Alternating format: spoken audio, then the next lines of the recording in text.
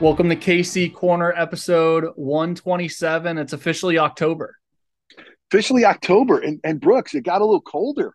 I know the hurricane just sucked all the heat away. It's been beautiful the last week. It has been beautiful. Obviously, the hurricane caused great damage, and there's those who are struggling deeply. But a blessing for Central Floridians is it certainly feels a little bit more like fall, doesn't it? It absolutely does. That maybe see some change in the leaves or something coming up here, a little foliage. Yeah, I think you're getting a little carried away there, my friend. So that's I okay. know, So, sadly. But but some it'll good be news great, from the hurricane, the guy that works for our company. I think I mentioned him last week. His parents live on Sanibel Island.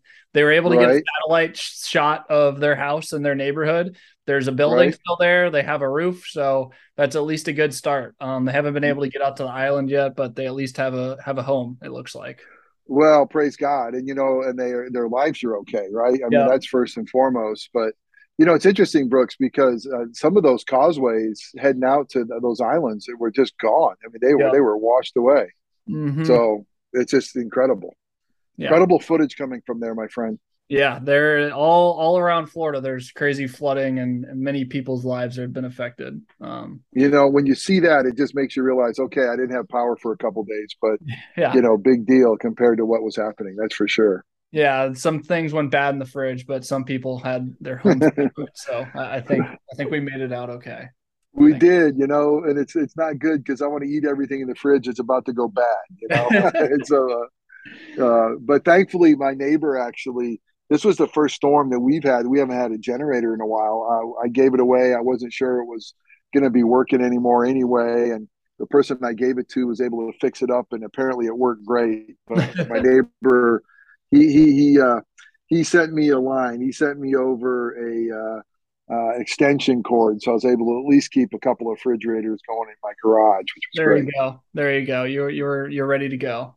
Yeah, Well, we can get into what you meant to say. absolutely. I know you had a couple things All and right. topics that you wanted to hit on from last week.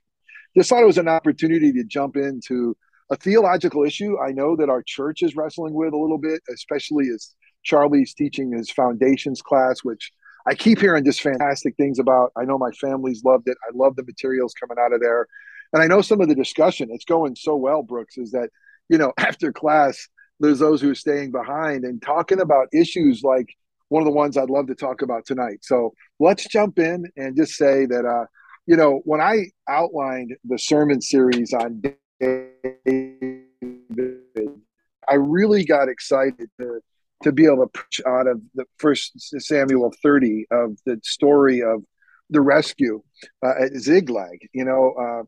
And it's an amazing story in so many ways. It really, sometimes, in some ways, shows us David like no other passage. I mean, David at rock bottom. I mean, David who comes back from raids and has everything that he owns is lost. His family is taken. All of those with him, their families are taken. Things go from bad to worse when people are turning on him, and the talk is, "Hey, let's kill our leader. Let's stone David." And I love the fact that David, what does he do? I mean, the first thing he does is he just cries out to the Lord. I mean, he's cried until he can cry no more. They've wept until there's no more strength.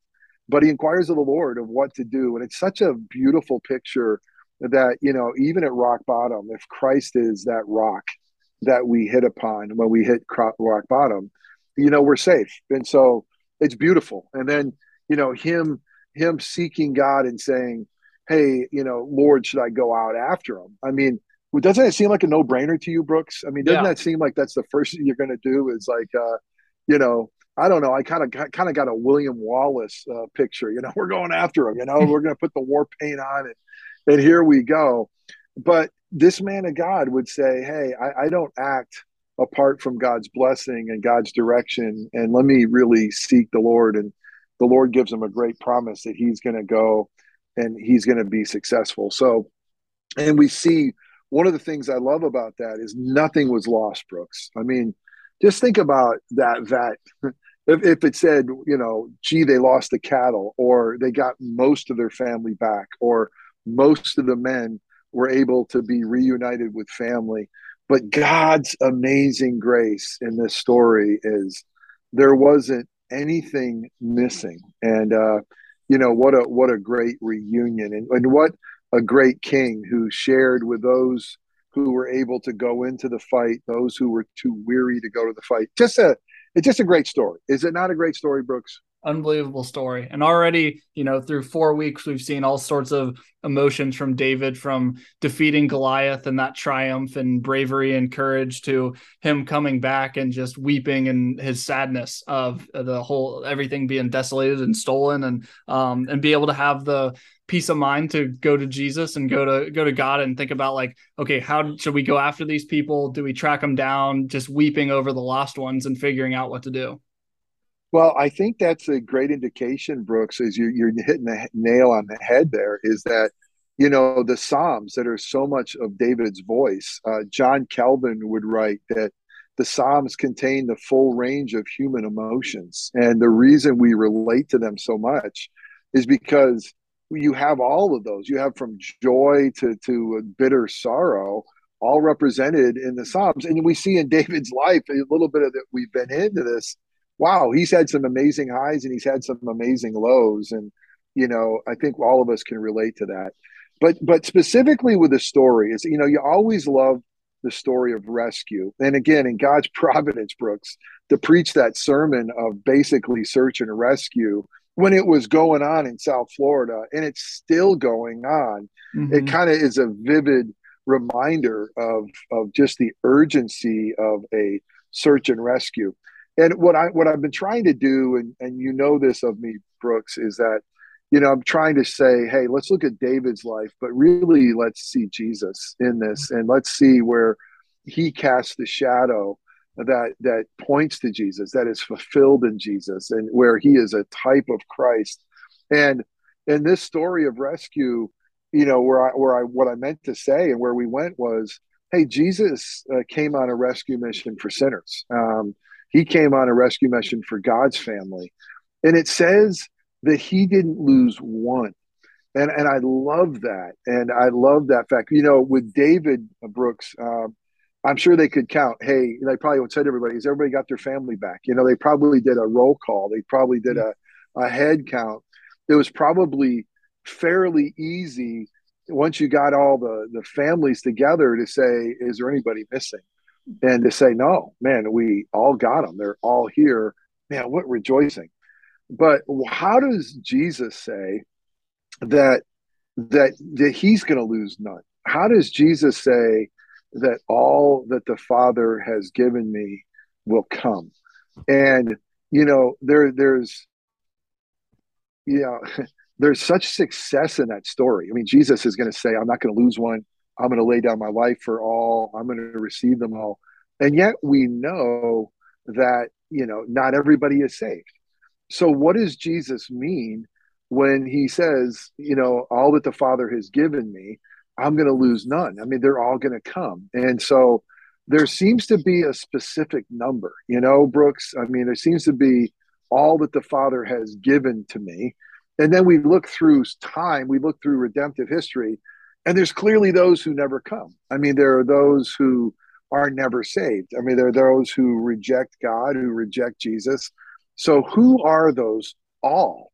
And the interesting thing is there, Brooks, if it wasn't a group of people predetermined by the Father, if it's people that choose on their own volition, if those who are saved is left to man's choice, Jesus and the Father, I mean, do they know that none will be lost? I mean, is there that specific number? Jesus would never say all that the Father has given to me.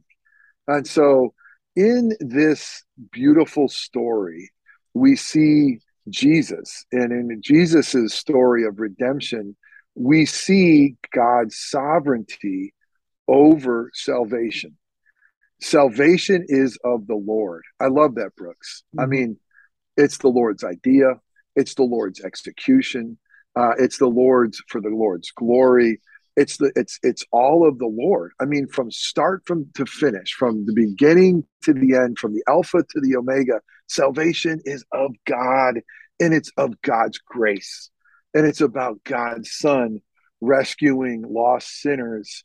And they all include you and me, brother. And he hung on that cross for you and me. And this really points to what Reformed theologians, what a Reformed church like King's Chapel would believe that Scripture clearly teaches. That before the foundation of time, before God even created anything, he set a particular love on his people, his own beloved people, those whom he foreordained, he predestined, those whom the Father before time began. I love this picture, Brooks. It's before God created anything, this triune God entered into an agreement, the Father and the Son. It's called the covenant of redemption. That, okay, Jesus, you're going to become a man. You're going to go and rescue them. And here are the ones you're going to go rescue. And Jesus will come and say, yep, I'm here to do my Father's work, and I'm not going to miss any. And it's interesting, Brooks, because even in the upper room when Jesus is saying the last words to his disciples, he says something very interesting. He says, I'm going to pray for you, disciples, and I'm not just praying for you. I'm praying for all those who will come. But he says, I'm not going to pray for the world. I'm not going to pray for those who don't. And so there is a unique, specific, particular love that the Father, the Son, and the Spirit have on their own. And when Jesus can yell out on the cross, it is finished, he knows that he has accomplished, not just provided a way, a possibility, but he has accomplished salvation for those whom the Father had given to him. And that resurrection would be the hope. And I know, Brooks, I gave you a book by Murray, Redemption Accomplished and Applied. I mean, it just really points to that beautiful truth that it's all of the Lord. Mm-hmm. And I think that's an important parallel of it's when David got back and everything was gone from him. He didn't just pull himself up by the bootstraps and say, okay, we have to go track these guys down, make himself kind of a hero. He wept before, and Jesus wept before he saved us. It kind of takes that humbling of yourself first and to see what you're supposed to do and get that insight. It's not just all about yourself, and Jesus didn't come down to be a political leader and to rule us all and to make it all about himself saving us. He was weeping over the lost ones and he before saving us. And I just love that, Brooks. I mean, as I mentioned in my sermon, when Jesus was there at Lazarus' tomb and he was weeping, it was a sign of love. When Jesus was entering into Jerusalem and he's weeping, it's a sign of love. I mean, when you weep over something you love, it just really shows how much you care. But David did weep until he didn't have any more power. But Jesus did more. He bled, and he would bleed and die for rescue. Mm-hmm. Yeah. So, and there's such parallels. As David sought the Father's strength, so did Jesus in the Garden of Gethsemane. As David wept, so did Jesus weep. I mean, there's so many beautiful parallels in the story. But really what I wanted to come back on this Casey Corner episode and say, but this shows particularly God's plan for salvation. And it is particular. And that God can say, I didn't lose any. And I know that there's still more to come. I mean, there's more that will come into the kingdom, but that debt has already been paid. Jesus paid it all. So it's just a beautiful picture. Oh yeah, David lived a great life and a crazy life, and I'm glad to do a sermon series all about him. And many parallels between him and Jesus, that's for sure. Yeah, and there's so many beautiful parallels, but also, again, when we look deeply, I love the fact none were lost. None were lost for David, and that is in an earthly sense, but none will be lost. Heaven, when we get to the end of the story, when the last act of this great drama that God is orchestrating is over, and when the curtain falls, there's going to be no empty seats, and there's going to be no void, and there's going to be no places that were supposed to be filled by loved ones. All the family is there. And I know that you had lunch with dinner tonight with your beloved grandma and grandpa, and what a beloved couple they are. And there's something special about family, and there's something special about having everybody present. And because of what Christ has done, He won't miss any. And for great friends like Bill Chapman, who makes great shepherd's pie for you and brings it over. Yeah, that's pretty nice. Bill Chapman does about everything. That guy Yep. is absolutely amazing. So, Shepherd's pie, coleslaw, cornbread, and some apple pie tonight. It was unbelievable. oh my gosh. An apple pie, by the way, be a good upstate New Yorker. Forget the ice cream. Put on it a very sharp piece of cheddar cheese. It'll set you free, bro. It will set you free. It is so good. So Before but, we started recording, you talked about how you put applesauce and cottage cheese on your shepherd's pie, and now you put cheese slices on your apple pie. I mean, what's well, going well, on here? let me tell you, I didn't say I put it on my shepherd's pie. I say I like to have it with my shepherd's Okay, pie. But that's different. but you know That's what? different. But at the same time, I probably do mix it all together. It's Yeah, pretty darn it tasty. all goes to the same place. Yeah, exactly, and it is tasty. So and I love it. So, but let me close this one thing about what I meant to say, because I think there was a lot there, and just say again to those listening in KC Cornerland, look at in Scripture that it might be uncomfortable to some, but once you examine it through the lens of the sovereignty of God and that salvation is of the Lord, we're going to see things like predestination. We're going to see things like, that God is the one who has drawn to Himself.